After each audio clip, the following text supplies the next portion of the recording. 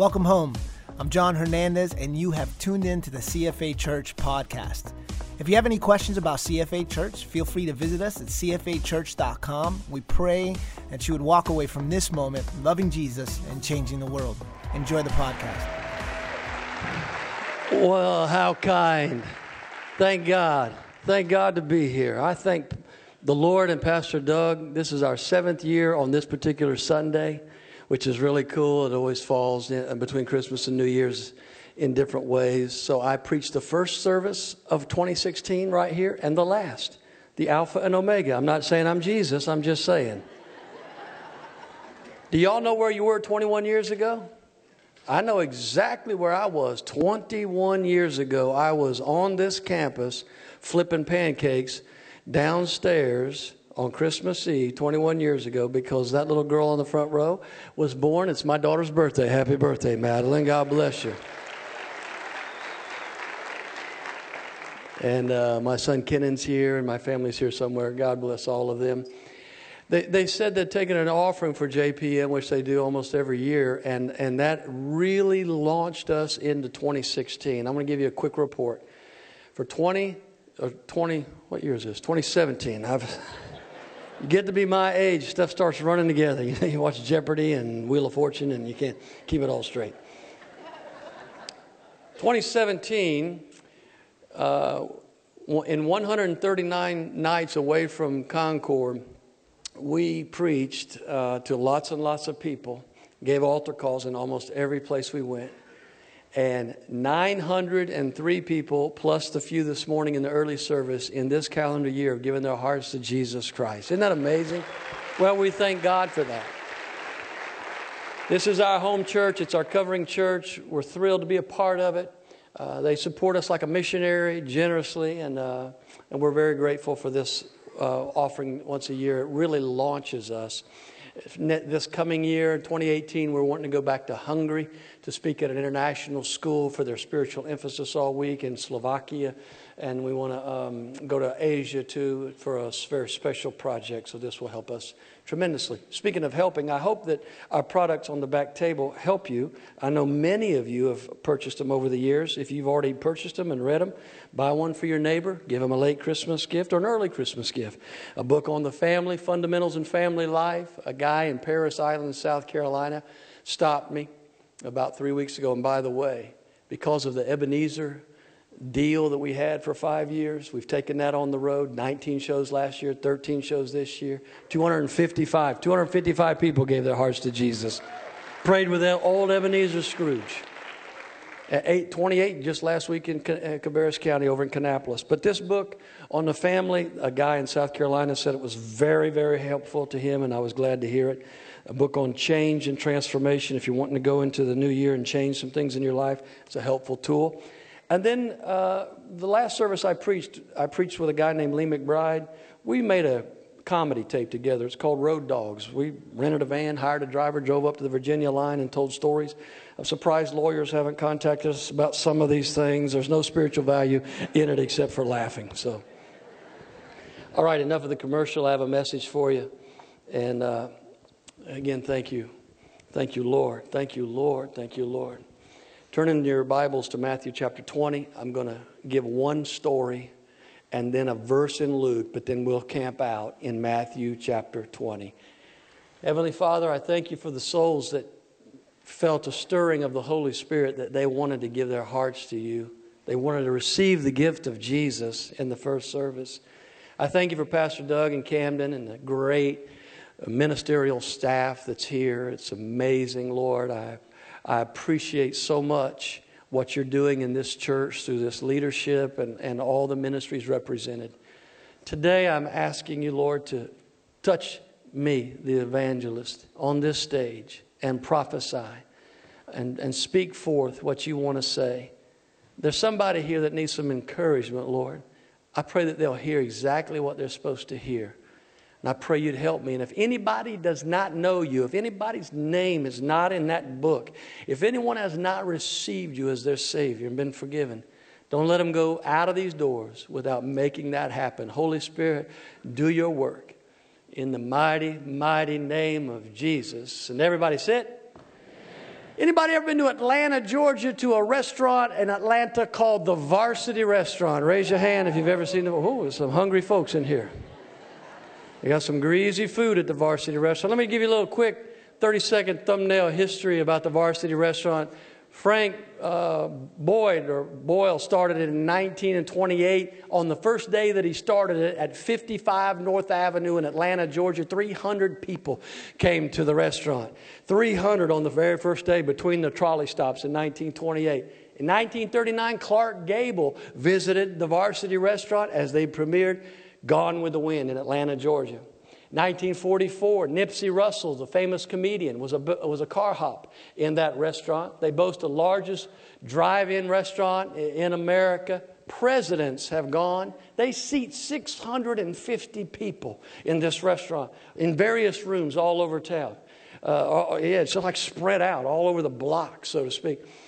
President Bush, George H.W. Bush, President Clinton, President Obama have all eaten in this restaurant. It's a famous, iconic place. And when you walk into this vast restaurant, you see a whole row of cash registers way on down the line. And what they say is, what'll you have? W-H-A-T apostrophe L-L, you have.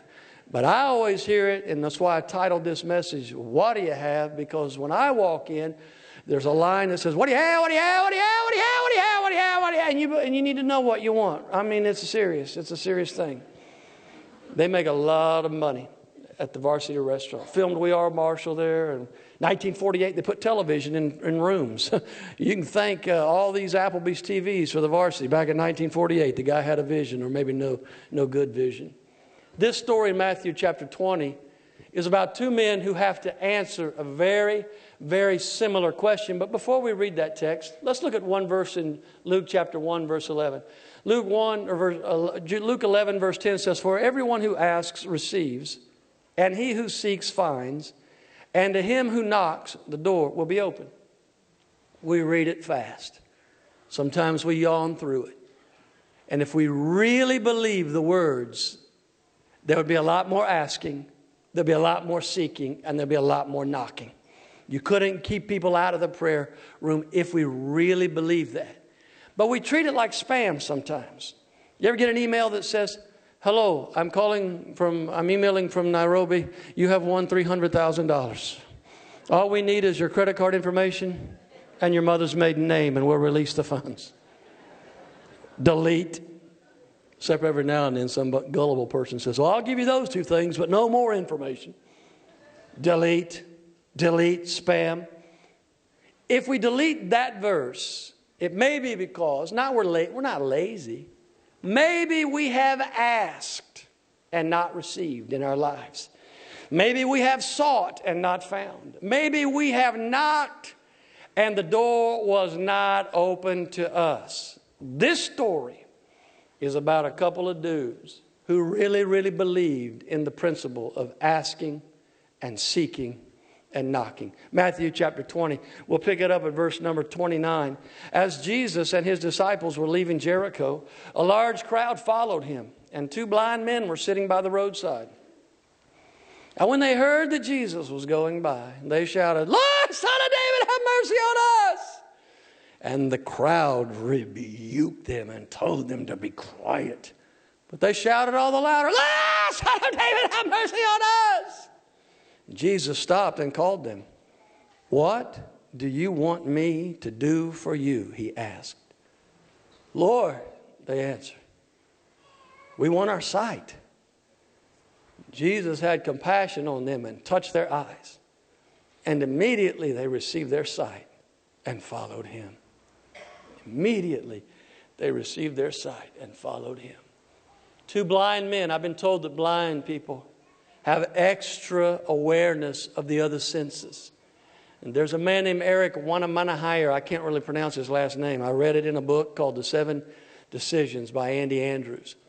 Eric W., I'll call him, was born with an eye defect that made him blind by the age of 13. And he was very depressed and discouraged, and then he found mountain climbing. And the way Andy describes it in Time magazine and describes it is, when he put his fingers on the rocks, that he could feel, he could almost see like through with his fingers. There was a heightened awareness of the wind off the cliff as he would climb the mountain and smell things and hear things. There are a couple of blind guys, and they're just sitting by the side of the road, you know. They're just sitting by the side. I don't know if they knew that Jesus was coming, if they just were sitting where they were put. But they hear some things because their senses are heightened. Eric W. is the first blind person to ever climb Mount Everest, 29,000 feet. 10% of people who try die. How about that for a statistic in the parking lot? God bless you. Have a good day. 10% of you will see you in heaven. That's tough. 30 below zero, 100-mile-an-hour winds. These people had heightened awareness, I think. It's my mind that goes like this. They're just talking. They sense a commotion. They sense the commotion. Teacher. They say teacher. Prophet. He's talking about prophet. Jesus. They said Jesus. The healer. The healer. They said the healer. And just as the commotion appears to come right in front of them, they stand at their feet. Jesus, Lord, Son of David, have mercy on us. And the people say, shut your mouth. Be quiet. It's Jesus. He don't mess with you kind of people. I'm sorry. You're right. We should have shut up. We'll just be sitting over here. Wait a minute. Hey, Lord Jesus, Son of David, have mercy on us. I like his style. Jesus stops in his tracks, turns right to him, and says, what do you have, what do you have, what do you have, what do you have? What do you want me to do for you? I sensed the Lord this calendar year when I was walking through the woods playing disc golf, probably with my son Kenan. I just sensed the prompting of the Lord to ask. I felt like he said, ask my people what they want. And that's what I'm going to do today. I'm going to ask you what you want. Years ago, I was in another state speaking at a baccalaureate service, a graduation service. And the minister who was introducing, the staff pastor introducing the graduates, had a pronounced speech impediment. So it took him about 20 minutes to acknowledge about 8 to 10, maybe 5. It was a very few graduates. It took him about 20 minutes. Because he would get to their name. This is Bobby Smith. I'm not making fun. I'm just telling you, this took a long time. And I remember thinking good thoughts about the pastor, that he had placed this man on this staff, and that was courageous. Afterwards, we went to lunch at I think it was a catfish place. And the pastor was right here, and his wife was right there, and then there was this staff pastor was right here. And he asked me during lunch, the staff minister says, they asked me if I remembered a young man that I'd prayed for to be healed. And I said, I prayed for a lot of them. I don't always remember my own kids' names, so I can't really, you're going to have to give me some more information. Says, about 3 facts into it, I said, was he a short guy, kind of stocky, wearing a yellow T-shirt? And he walked up to the platform in front of 1,000 people, said 7 things into the microphone that he had never said before. He said, that's right, that was me. Now I am really intrigued. And I said to him right there, I said, can we go to breakfast tomorrow and talk about youth ministry? And I do a little napkin talk about youth pastoring. He said, sure. So he's telling me at breakfast about the way God had used this particular struggle in his life to minister to kids. And this question just hit me. It just hit me. I said to the young man, I said, now, what if this place froze completely? The lady pouring coffee freezes like that. The trucker over there in the corner with the sugar, he's freezing right there. The lady with the plates on her hand, she's frozen. I'm frozen. Everything is frozen except for you. And Jesus of Nazareth walks right through the wall, comes right up to your table, smiles a brilliant smile, looks at you with beautiful piercing eyes of compassion, calls you by name, and you've never heard a voice as wonderful as his, calls you by name and says, I'll give you what you want. If you want me to take this off of you, I'll do it forevermore. Or if you want me to continue to glorify my name in your weakness, I will bring glory to my name and use this for the rest of your life. I said to the guy, that this is not an immoral question. It's an amoral question. It has no morality. I'm just curious, and if I'm not getting too personal, what would you say to Jesus? And he got really quiet for an awkward amount of time. And then he got emotional. And he said an honest answer. I don't know what I'd tell him. That's an honest answer. So now I'm asking you this question before we preach this message, the rest of it. If everything in this room froze, the guy checking the ESPN score freezes in place right now. His wife giving him a skunk eye, she freezes in place just like that. Grandma's looking for some juicy fruit, she freezes just like that. The preacher freezes in the middle of a point. Only one not frozen is you. And Jesus of Nazareth walks through the wall, and right up to you, the edge of his robe touches your seat with brilliant smile and piercing eyes. He says your name, and it's as beautiful as anything you ever heard come out of any place. And he says, what do you want me to do for you?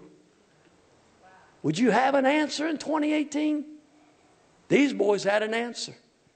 And I'd like to undergird 4 truths before we give you an opportunity maybe to know the Lord for the very first time, or to pray for whatever it is that you need prayer for in 2018.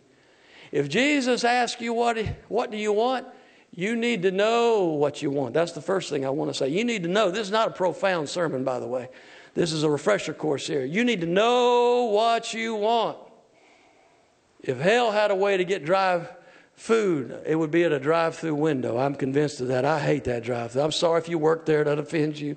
I don't like going through the drive-through. And when I take my kids in a minivan, I pull up that drive-through and I say, look here, I'm about to talk into this box right here, and I got your order in my hand. If any one of you says, no, Daddy, I think I want no mustard, I promise you what I'm going to drive off and you're going to starve to death. I don't want any of that. I want them to know what they want. These men knew what they wanted. They knew exactly what they wanted. A generation that does not know what they want, you know what they do? They take 4 of their friends up on an overpass and throw rocks at cars below, and they throw sandbags because they have no compelling reason to get out of bed. God wants us to want something. What do you want? Do you know what you want? I told my kids, I just want you to want something. I just want you to want something. I can't put the want in you like God does for us. Psalm 37:4, delight yourself also in the Lord, and he'll give you the desire of your heart. He'll put one in there. I can't do that for you. You got to talk to Mom and me. You want a ballet? Well, ballet, fine. Soccer, basketball, whatever it is. Baseball. You want to be a horse jockey? You're 6'2" and 250 pounds? We'll see about it. We'll try to make it happen. I want you to want something. Here's a scripture from Mark chapter 10 about Bartimaeus. He wanted something. What do you want me to do for you? What do you have? What do you have? Jesus asked him, and the blind man Bartimaeus said, Rabbi, I want to see you. Go, said Jesus. Your faith has healed you. I want to see. You need to know what you want. Coming back from Hungary with our great missionary, Chris and Lene Oakley. They're doing a marvelous job. I got invited to speak at a Holy Spirit conference in Budapest. They call it Budapest. And it was wonderful. And on the flight back, I was going through Germany. And I don't know if Martin Luther subliminally inspired me. He had 95 theses. I wrote down 94 theses. I call it my 5373 plan. 7,300 days. If God doesn't send Jesus to get us in the rapture, and if he lets me live for the next 20 years, this is what I want to see happen in my life. Spiritually, regarding my family, professionally, intellectually, financially, etc. 94 things. My wife hadn't read it, nor has my prayer team coordinator read it. Nobody's read it. Just a printer, and I made them swear off on an oath. This is private. So if Jesus walked through the wall and said, Joe, what do you want me to do for you? Well, start with this. Let's start with that. I got this. How about this right here? We're just going to get started with that. You need to know what you want. And number 2, this is a little bit curious of the point. You need to be sure that you want it. You need to be sure that you want it. Here's another scripture from Mark chapter 10, a different verse. What do you want me to do for you, he asked. They replied, let one of us sit at your right hand and the other at your left in your glory. You don't know what you're asking, Jesus said. The answer to those boys was no the first time and no the 200th time. One guy comes along and says, I'll follow you, but Lord, let me bury my dad. Jesus said, go let the dead bury the dead. Follow me. Go, Jesus, unless it's your dad. It's no the first time and no the 1,000th time. You need to be sure that you want it. How many of you are glad that God with an upraised hand, I'm not asking a rhetorical question, I want a response. You are personally glad for a prayer that you prayed that God did not answer. If you could just raise your hand. Look at that. See, that's called grace and mercy. I wasn't even a Christian when I was asking a girl to go to the prom with me, but I think I might have even said a prayer, not even a Christian. Lord, let her go to the prom with me. I asked her, she said no. In Spanish, no. In German, net. In sign language, no. She told me no. It broke my heart. I saw her at a 10-year class reunion over by the pigs in a blanket and the beanie weenies, and I made conversation with her. After a few moments of conversation, I went over to a wall, put my fingertips on it straight away and said, God, thank you for my wife. She's better than I deserve. She's so awesome. We took a van 5,300 miles on the Ebenezer tour. That's like driving from my driveway to Los Angeles back into Little Rock. I saw something on the interwebs, on the internet, and I called my prayer team coordinator, Jewel Massey, who's in this service, starting her 8th year in that critical ministry. And I said to her, I want you to pray, but don't pray for this thing. I want you to get a couple lieutenants to pray and ask God if we should pray for this thing. And don't ask her what it is. She won't tell you unless the Holy Spirit gives us a green light. There are certain things you just want to know, God, do I even need to pray for this? Like this. I'm trying to illustrate something. I'm having a hard time. I could kneel right here and say, God, I'm not leaving. I'll stay here. They'll vacuum around me. I'll put a pillow down here. I'm not leaving till you answer this prayer. I want to be the starting point guard for the Golden State Warriors, Lord. And I don't want it to be a gimmick, one game attendance thing. I want to replace Steph Curry, and I want to start, and I want to dunk too. I can only dunk a donut right now, but I'm asking to dunk. Lord, I want to dunk. Now, didn't the Lord say, all things are possible to him who believes? Doesn't the Lord say, I can do all things through Jesus Christ who strengthens me? So the question really isn't, could God do this? The question is, why would he want to? He's already got a witness in Steph Curry. Now, flip the coin and go to the other side. And I can pray for something as challenging as that, to take just as many miracles. I wrote a production this summer about the House of Grace, Dr. Mark Rutland's girls' home in Chiang Rai, Thailand. I believe God's in it. And I can get down on my knees and I can say, God, I want you to give us the logistics and the resources. There's so much that I can't do to put this thing on stages around the world. But Lord, I want there to be thousands of people that come into the kingdom of God, and thousands upon thousands of dollars raised for sex trafficking ministries and for missionaries. Lord, I pray that you'll help this. Now, you see, this is as tough a prayer as that, but it's got a different flavor, doesn't it? Be sure you should want it. In 2018, you got goals and resolutions and all of those things. Be sure that you ought to want that. Third thing I want to tell you is this. Be ready to tell him what you want. These boys were ready. They're just sitting there. I don't know if I'm messing up the camera or the live stream. I apologize in advance. Teacher, prophet, Jesus, healer, Son of David, have mercy on us. What do you want me to do for you? That's a good question. You got anything, Judah? No, I was always wanting a puppy. Just carry around with me. And he said he wanted a grilled cheese sandwich yesterday, so no. These boys weren't like that. Before Jesus could put a dot at the bottom of that question mark, they interrupted him. What would you like me to do? We want our sight. They were ready. The opportunity of a lifetime, confined within the lifetime of an opportunity. Are you ready to tell the Holy Spirit what you're asking for? I'm not talking about Mercedes and planes and all that unless you need it. I'm asking you, are you ready to tell him things like, I want all my grandkids to know you as Savior. I don't want any of them to be on drugs anymore.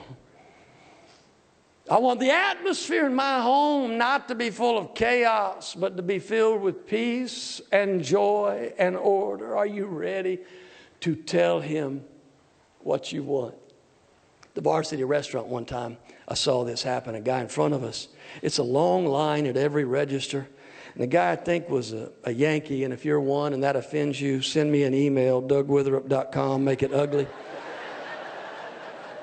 I was born and raised one too, so don't get too offended. Lady says, what do you have? What do you have? What do you have? What do you have? The guy says, I never been here, so I don't know what's good. Tell me what's good. And the woman said, and I quote, shut your mouth, get to the back of the line. And the food is so good, the dude did it. Next guy up was my oldest son, Joseph, who was 13 at the time. What do you have? What do you have? What do you have, son? I want a naked dog, slaw dog. I want an onion ring. I want a varsity orange, and I want a Coca-Cola. She said, and I quote, look at there, Boston. That's how you do it right there. Be ready to tell him what you want if he asks you. And then, so I don't want to fail the test. The ASK test in heaven. The Bible says in James, we have a slide for this. James, it says, you do not have because you do not ask. I don't want to get to heaven and say, Jesus, you know, this is wonderful. Been here a million years. It's beautiful. I love talking to you. I was curious about something. When I was on the earth a million years ago, this was water off a duck's back. It doesn't matter, but I'm curious. I was going through this difficult time, and I had these difficult problems, such and so, and this and that. And I was wondering why you didn't help me with those problems. I'm not going to be guilty of Jesus turning to me and saying, because you never asked me. Do you think the omniscient God of this blue planet walked by two blind guys and didn't know what they wanted? Even seeing blind people know what the need is oftentimes. No, he knew, but he wanted them to articulate it. Do you know why? Me either. If you figure it out, send me an email. I'm not sure. It's called prayer. He wants us to be ready to articulate it too. I go in churches where some people have that mentality. Good Lord knows where I'm at. If he wants to bless me, he knows my address. Good luck, Turbo. There you go. I got a West Virginia Appalachian buddy. He's from the heart of Appalachia, pastor friend named Tim Boyd.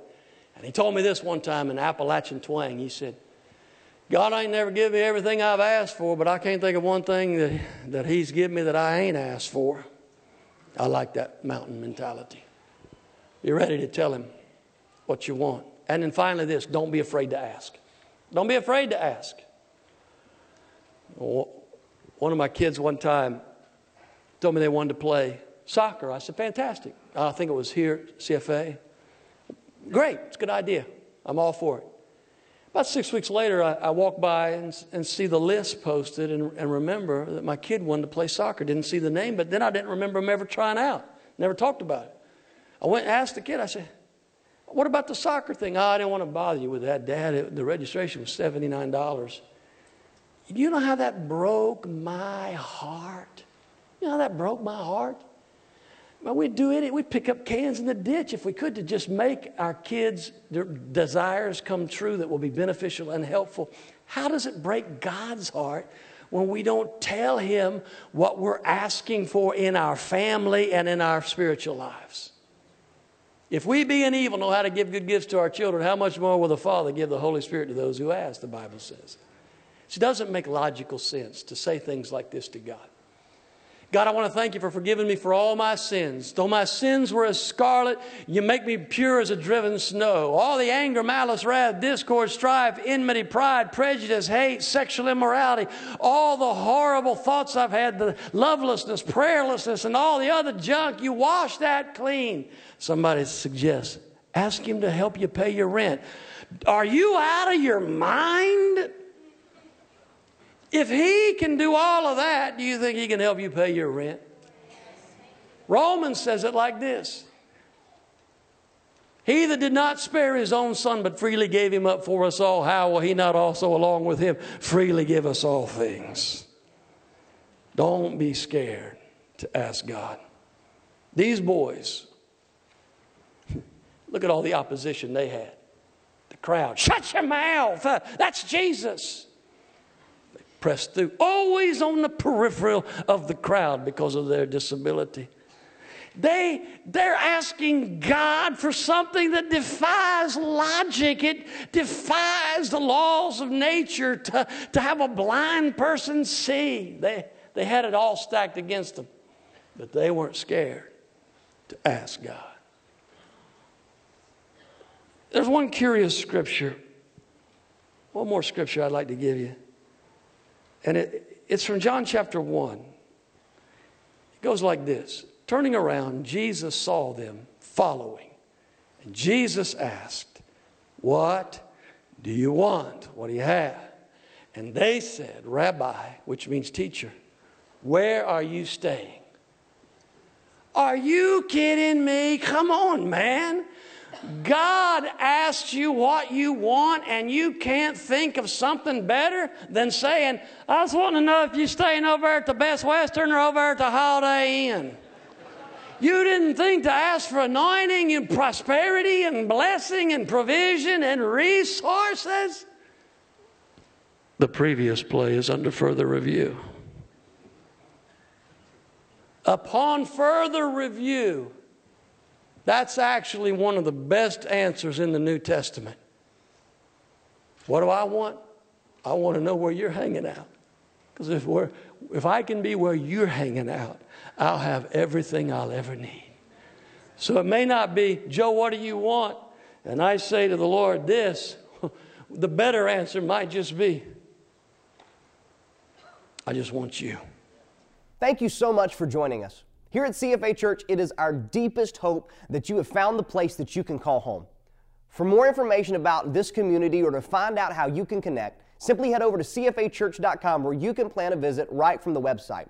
It is our prayer that you will continue to love Jesus and change the world. God bless you.